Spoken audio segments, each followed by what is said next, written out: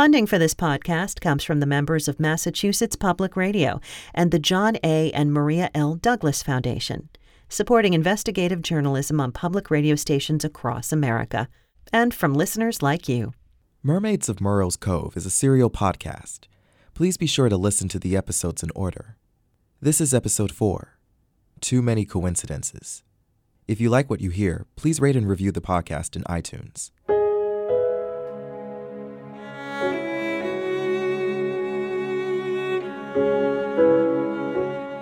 There is no murder. There is no conspiracy. We found Alice Crocker's next of kin. There is no way out, Emma. Your adventure ends here. I saw what I saw. I am their final loose end.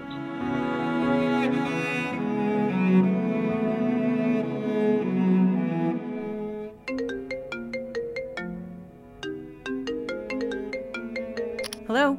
Emma, how are you doing? I'm fine. How can I help you, Doctor? You are recording, right? Yep, all conversations. Do you mind? I don't, but I don't think you're going to put this on your show anyways. Why do you say that? Emma, I'm concerned about you. I've known you since you were a child.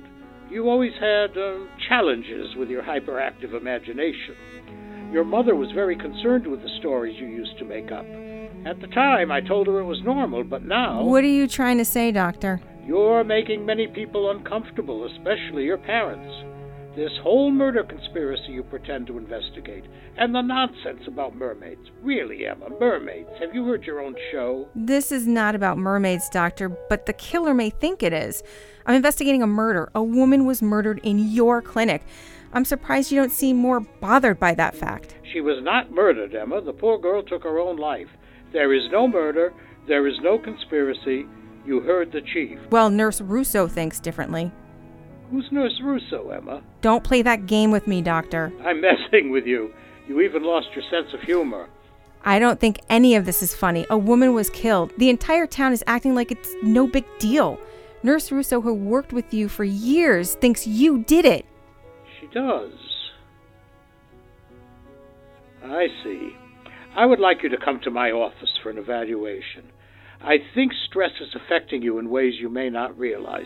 It's a common thing, Emma. I'm not coming to your office, Doctor. I just want to make sure you're not overworked, overstressed, or depressed.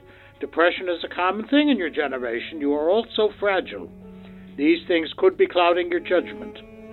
I could recommend a nice facility where you could spend some time reconnecting with yourself and reality. Are you threatening to put me away? That is such a silly thing to say. Your parents are concerned.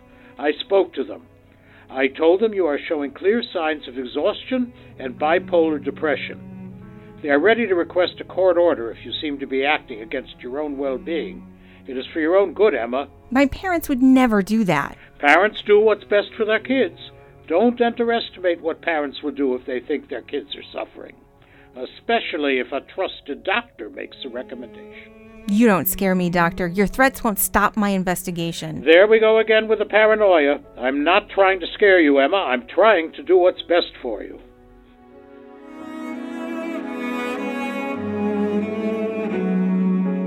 I'm Emma Kersey for Massachusetts Public Radio. I'm not crazy, and you're listening to Mermaids of Murrow's Cove.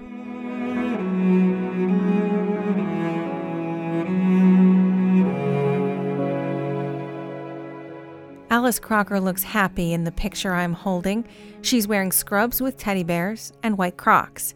She's holding a notepad in one hand and a stethoscope in the other. The picture is a candid, that's for sure. Someone probably yelled her name, and when she turned around, she found a goofy coworker pointing a phone at her. The smiling Alice in front of me has little resemblance to the girl I met in the hospital. Her hair is light brown and wavy, her body in shape. If I had to guess, I'd say she was a swimmer. There are other pictures of Alice in the folder Nurse Russo sent me, pictures of tropical vacations. Alice is holding a drink surrounded by white sand and palm trees. There are pictures from her college graduation and from nursing school. The pictures are scanned copies of actual printed pictures, and that's unusual. Another odd thing is she's alone in all of these pictures. Every single photograph depicts a happy but lonely Alice.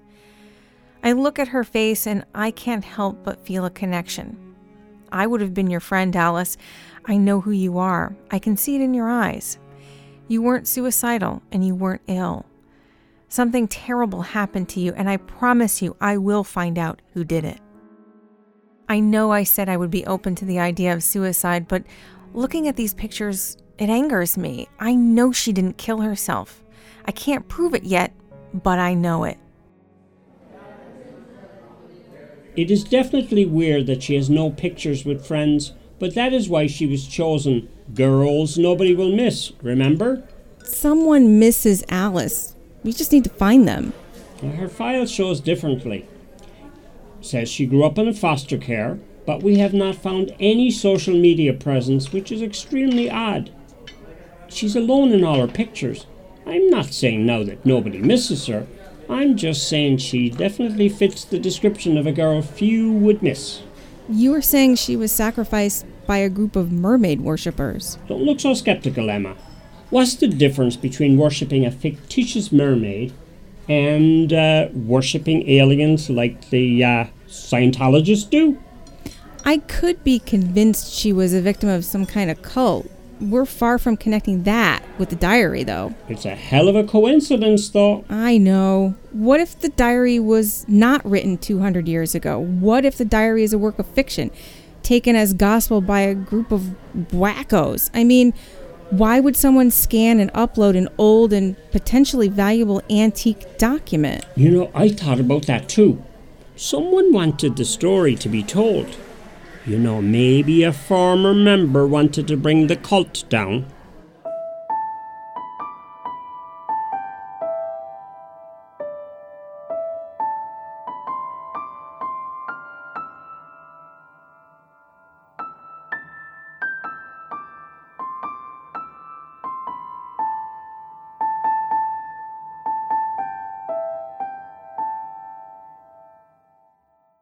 Thanks for picking up. I'm not mad at you, Mark. I get it. You're doing your job. You're sticking up for your dad. I would probably do the same thing. Can we meet? I want to share something with you. Related to the case? Yes and no. What do you mean? I have something to share about the case, and I want to have a non-related conversation too. I will tell you about my date with Mark. I am making air quotes as I say that. But first, I want to share with you something John found while looking through the archives of the local library. It's a short story written by a boy named Oliver Ananda in 1964. Yes, a young Dr. Ananda.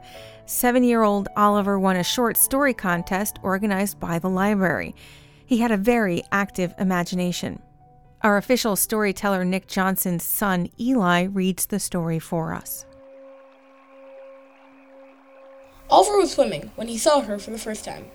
She had long hair, dark skin, and big hazel eyes.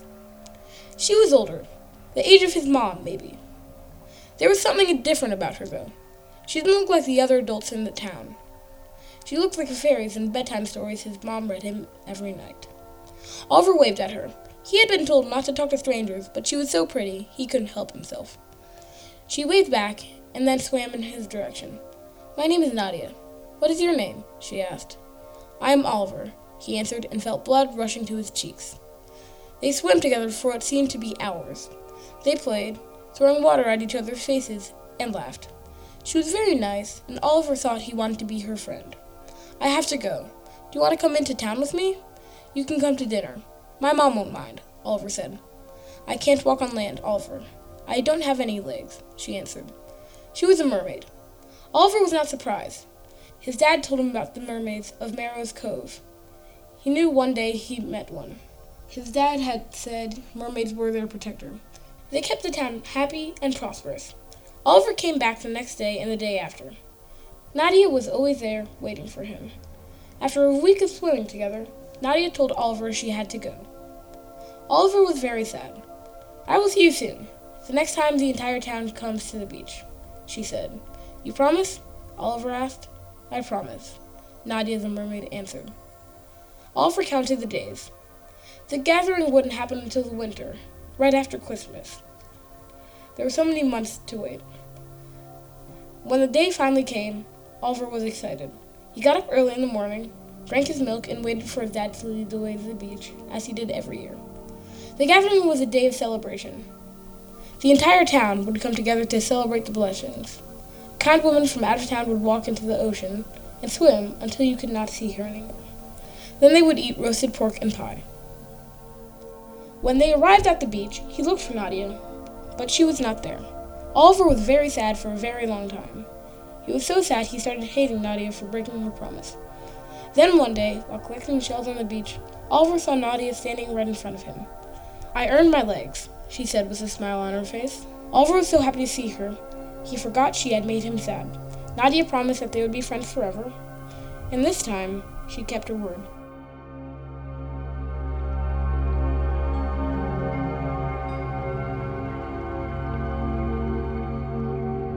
Jill Alexander S. Baum wrote in her book Hausfrau, "There are no accidents. Everything correlates, everything connects, every detail bears a consequence.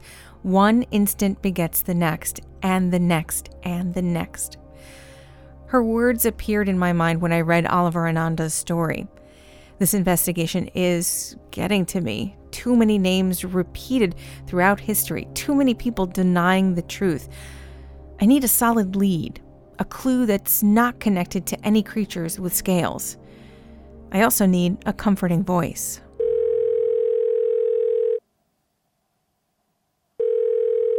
Hi, Mom.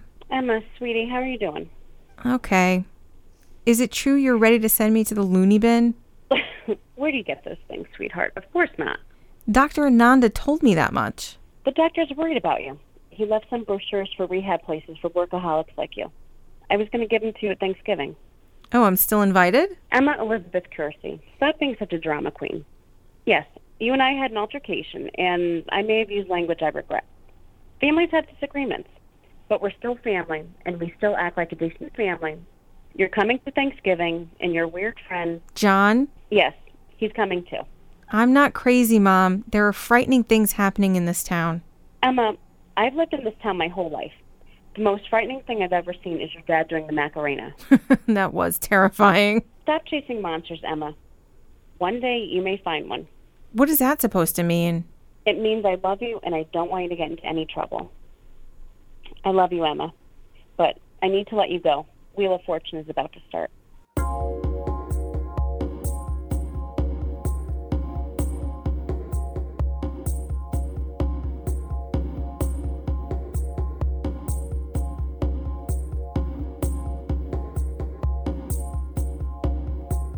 I met Mark at a restaurant called Marco's, 15 miles away from Murrow's Cove. Even though our meeting would be public once this episode airs, it was best if we didn't run into anybody in the middle of our conversation. Mark was waiting for me outside the place. He was wearing a pair of khakis and a blue dress shirt. He looked tall, handsome, and familiar. It was hard to stay mad at a man who ditched his Red Sox t-shirt and put on a dress shirt just for you. I didn't dress up. I was wearing jeans and a white top with yellow and red embroidery. It was a nice top, nothing fancy though.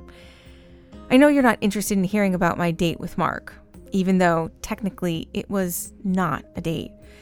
My conversation with Mark is an important part of what convinced John and me to break into an abandoned shack in the middle of the woods.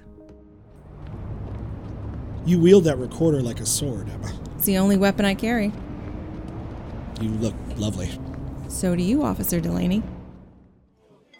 Marco's is an Italian restaurant fully committed to the Italian identity. The walls are covered in black and white pictures of the most iconic Italian cities and monuments. There are several Italian flags spread across the walls and an almost wall-sized picture of Sophia Loren. Mark told me their shrimp Florentine was to die for. I want to propose something. Sure. We talk about the case for 10 minutes. I share with you an important new development. And then we turn the recorder off and have a nice dinner. I will not turn the recorder off, Mark. We grew up together, Emma. I am not your enemy. We'll talk business, and then we allow ourselves to have fun. We'll talk about the time I broke my arm jumping from a tree to impress you. Mark, you were 6. You were not trying to impress me. You were a dumb kid trying to prove to other boys that you were tough. Ouch. I will stick to my story anyway. I was trying to impress you. And I was trying to impress you too when I jumped from the top of Widow's Cliff. I want to talk about that first time I kissed you. when we were 8 and the fact that you puked right after. Okay. Stop the sappy speech. You win. Case, then memory lane. Stop smiling. You won't win that easily again anytime soon. So, tell me about this new development. We found Alice Crocker's next of kin. What? A close relative? Her uncle. Is he local? Sort of. His name is Charles Smith. He lives in a cabin close to Murrow's Cove, and off-the-grid kind of situation. He confirmed that Alice suffered from schizophrenia. He's been caring for her for over a year. And he didn't think to call the police when she went missing? Alice had a history of running away. He said she always came back, so he didn't worry when she disappeared. And his name is Charles? Charles Smith. Reverend Charles Smith, actually. This is good news. Why do you look so worried?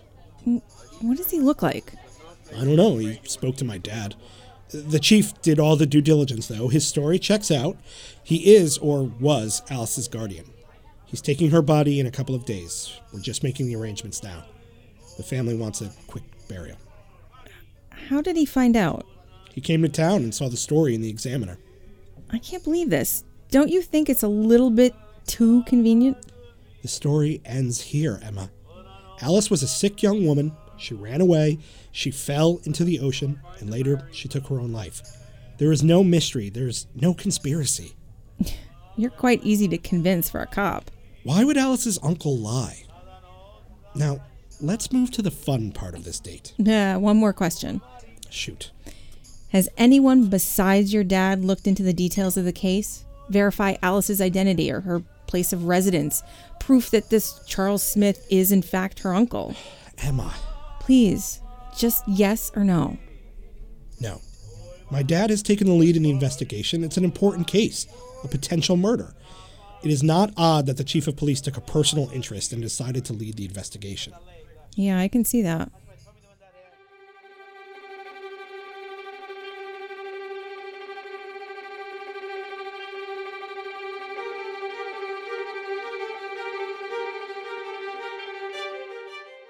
I kept my promise. I turned off the recorder and talked to Mark for over an hour about our childhood, our old friends, and the joys and miseries of growing up in a town where everybody knows one another. It would have been a great time, but the image of Murlord picking up Alice's body was too disturbing to ignore. I know I was distracted, and I know Mark noticed. He was a gentleman and didn't call me out.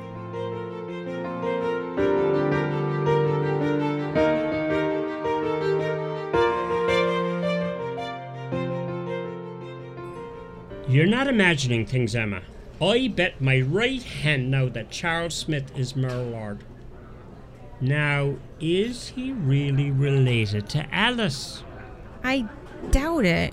He's just disposing of the body, getting rid of evidence. Chief Delaney told Mark his story checks out. I know. You're doing that thing when you stop mid-sentences and then frown. I think we should check out his story on our own. Do you want to interview him? I want to visit his cabin in the woods. Jesus, are you serious? Positive. We'll go tonight. We need to prove he's not related to Alice before her body's gone.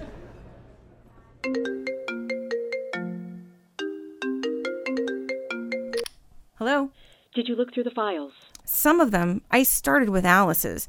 There's a lot to go through, though. Were these files on Dr. Ananda's laptop? No, not on his hard drive, but you can't access them from there. So, you're the one who broke into the clinic? Who did it is not important. The information in those files should give you enough to connect the doctor to the murder. You heard it was ruled a suicide. I did. That doesn't change anything. I saw what I saw. I am their final loose end. The only way for me to be safe again is for the truth to come out. Why don't you just tell me what's going on here? These cryptic conversations, they're really not useful. If you told me the whole story, I'd know where to start. It doesn't work that way, Emma. I feel like I've already trusted you more than I should. Proving Ananda did it benefits the both of us. Let's concentrate on that, all right? Then at least answer some of my questions. I'll try. Do you know who Charles Smith is? Stay away from him, Emma. Who is he? Stay away from him. Concentrate on proving Ananda is guilty. You have enough to go on. There is no need to look into that guy. He is dangerous. That is all you need to know. He is dangerous, and he is protected. By the chief? by many. Stop talking in riddles. You're not helping me. I think I was very clear.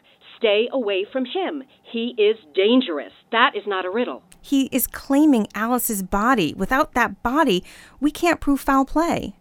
Then we are damned.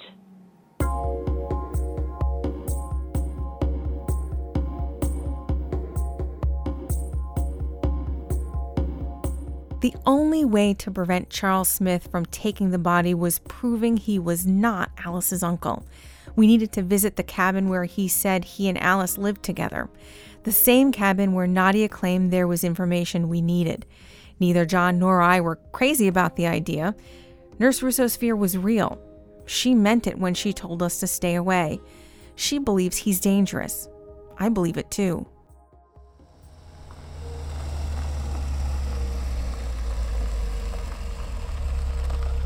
I'm starting the recorder now. I'll keep it running. Everything we see, everything we hear could help us prove our case. You ready for a hike? No bars. What? We have no cell signal, Emma. We're on a mountain in the middle of the woods. I was not expecting to use my cell phone. No cell phone? Jesus, that's never a good thing. Let's go, John. Let's stop making excuses.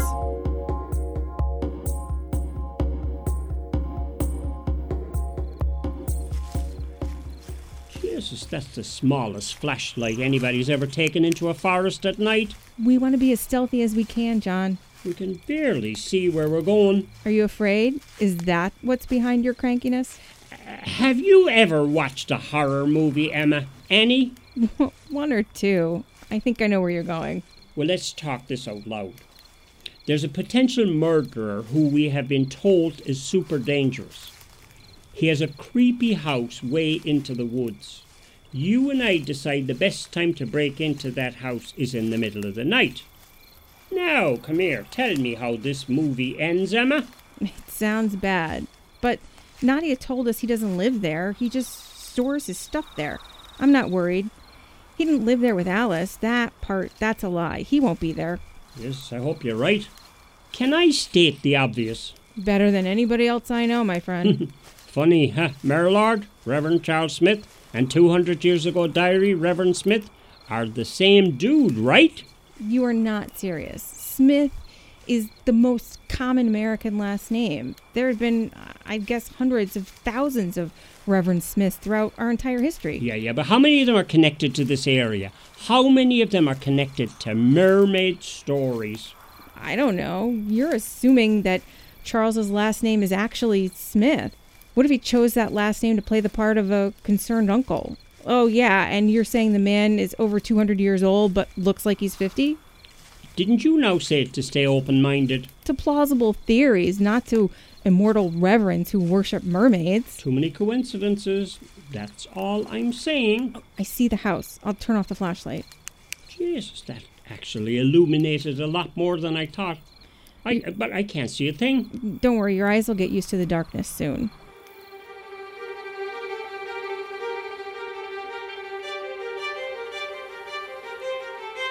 We were standing in front of a wooden shack that was so old and weathered, I couldn't help but feel it would collapse around us.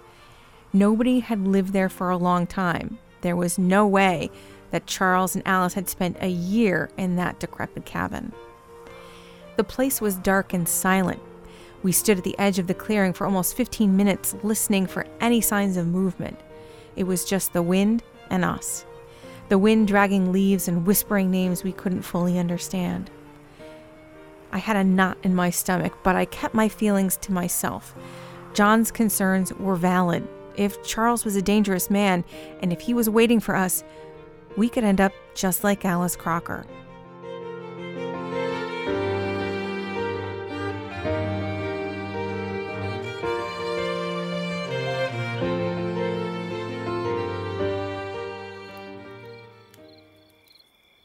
I want to go on the record saying this is a terrible idea. There's nobody here but us. Let's just go in.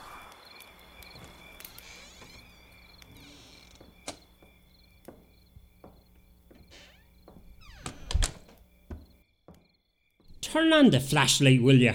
This is crazy. There must be hundreds of boxes here. Jesus, and shitloads of paper. Serious hoarder, our friend Charles.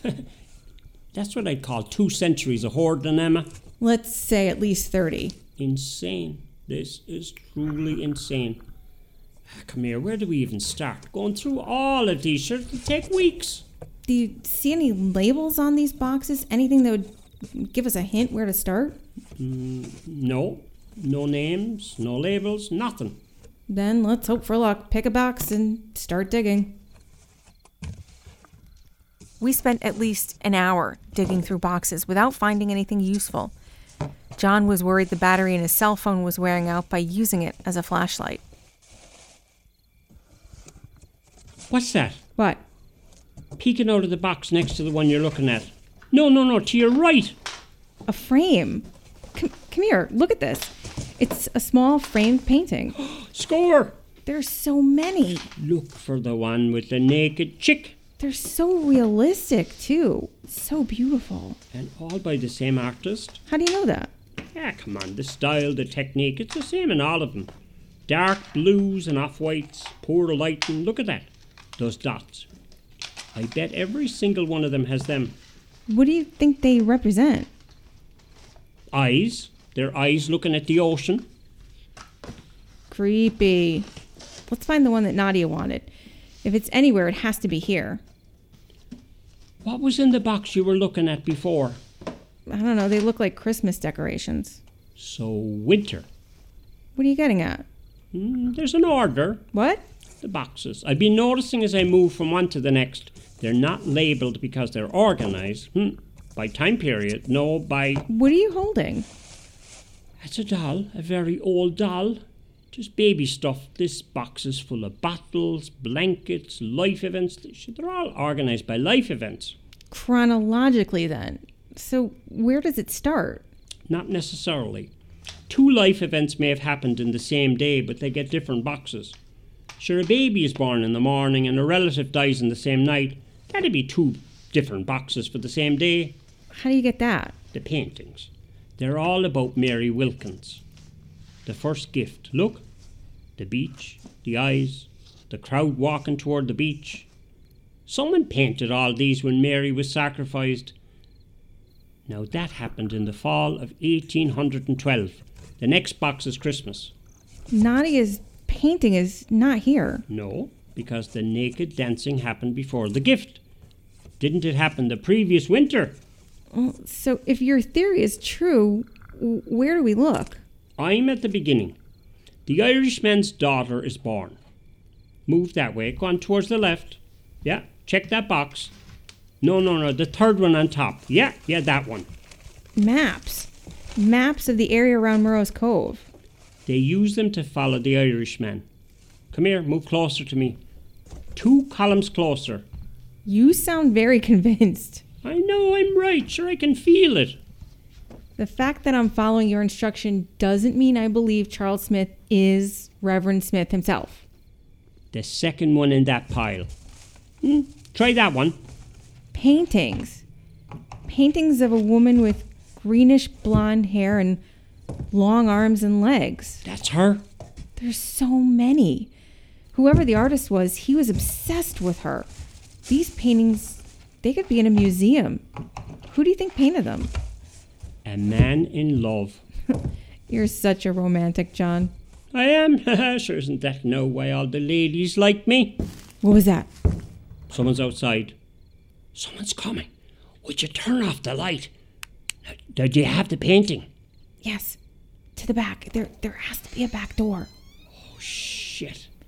Keep going. All the way to the back. There's no back door. Jesus, we're trapped. Get behind those boxes. I know you are here, Emma. You are a very stubborn woman. I've met lots of women like you before. Women who think they can change the laws of God. Women who think they can speak louder than men. Women who get what they deserve at the end. Women like you always do. You always get what you deserve because that is the will of our Lord. I know you are not here alone, Emma. I'm not alone either. I brought friends. Good friends. Friends who will do what is needed and then forget, like their parents and grandparents have done for generations.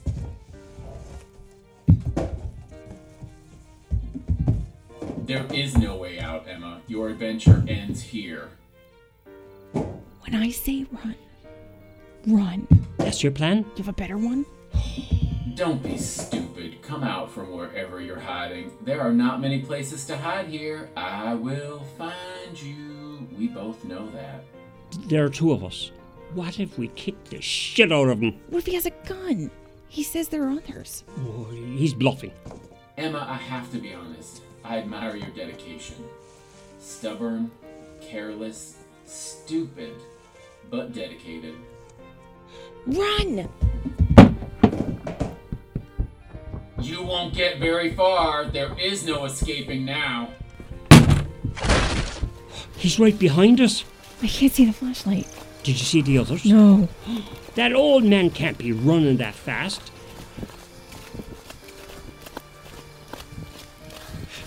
He's getting closer. Someone else is chasing us, Emma. Keep running, keep running. Oh, God, Jesus, we need to make it to the car. I'm not sure we're even running in the right direction. We are. Would you just follow me? I cannot keep this up much longer. Don't give up now. We're almost there. I see the road. Jesus, the car's gone. What? I don't see the car. It was right next to the entrance to the trail. Come here, 'tis gone. We got on the wrong trail? No, we didn't. Jesus, they took the car. How did they know we were coming? Because they made us come. They set us up. We fell for it. Jesus, this is not going to end well, Emma. My name is Emma Kersey. If you find this recorder, contact the Boston police. My producer, John Murphy, and I are being chased by a dangerous, dangerous man. His name is Charles Smith. Do not trust Murrow's Cove police. Do not trust them. Don't trust anyone in Murrow's Cove at all. Fuck!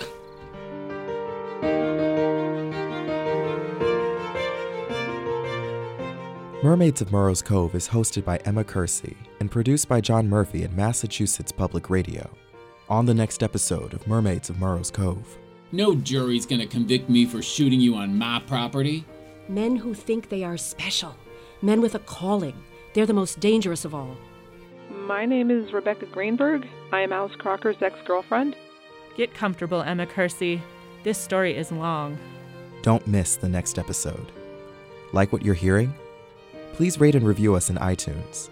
And tell your friends about Mermaids of Murrow's Cove.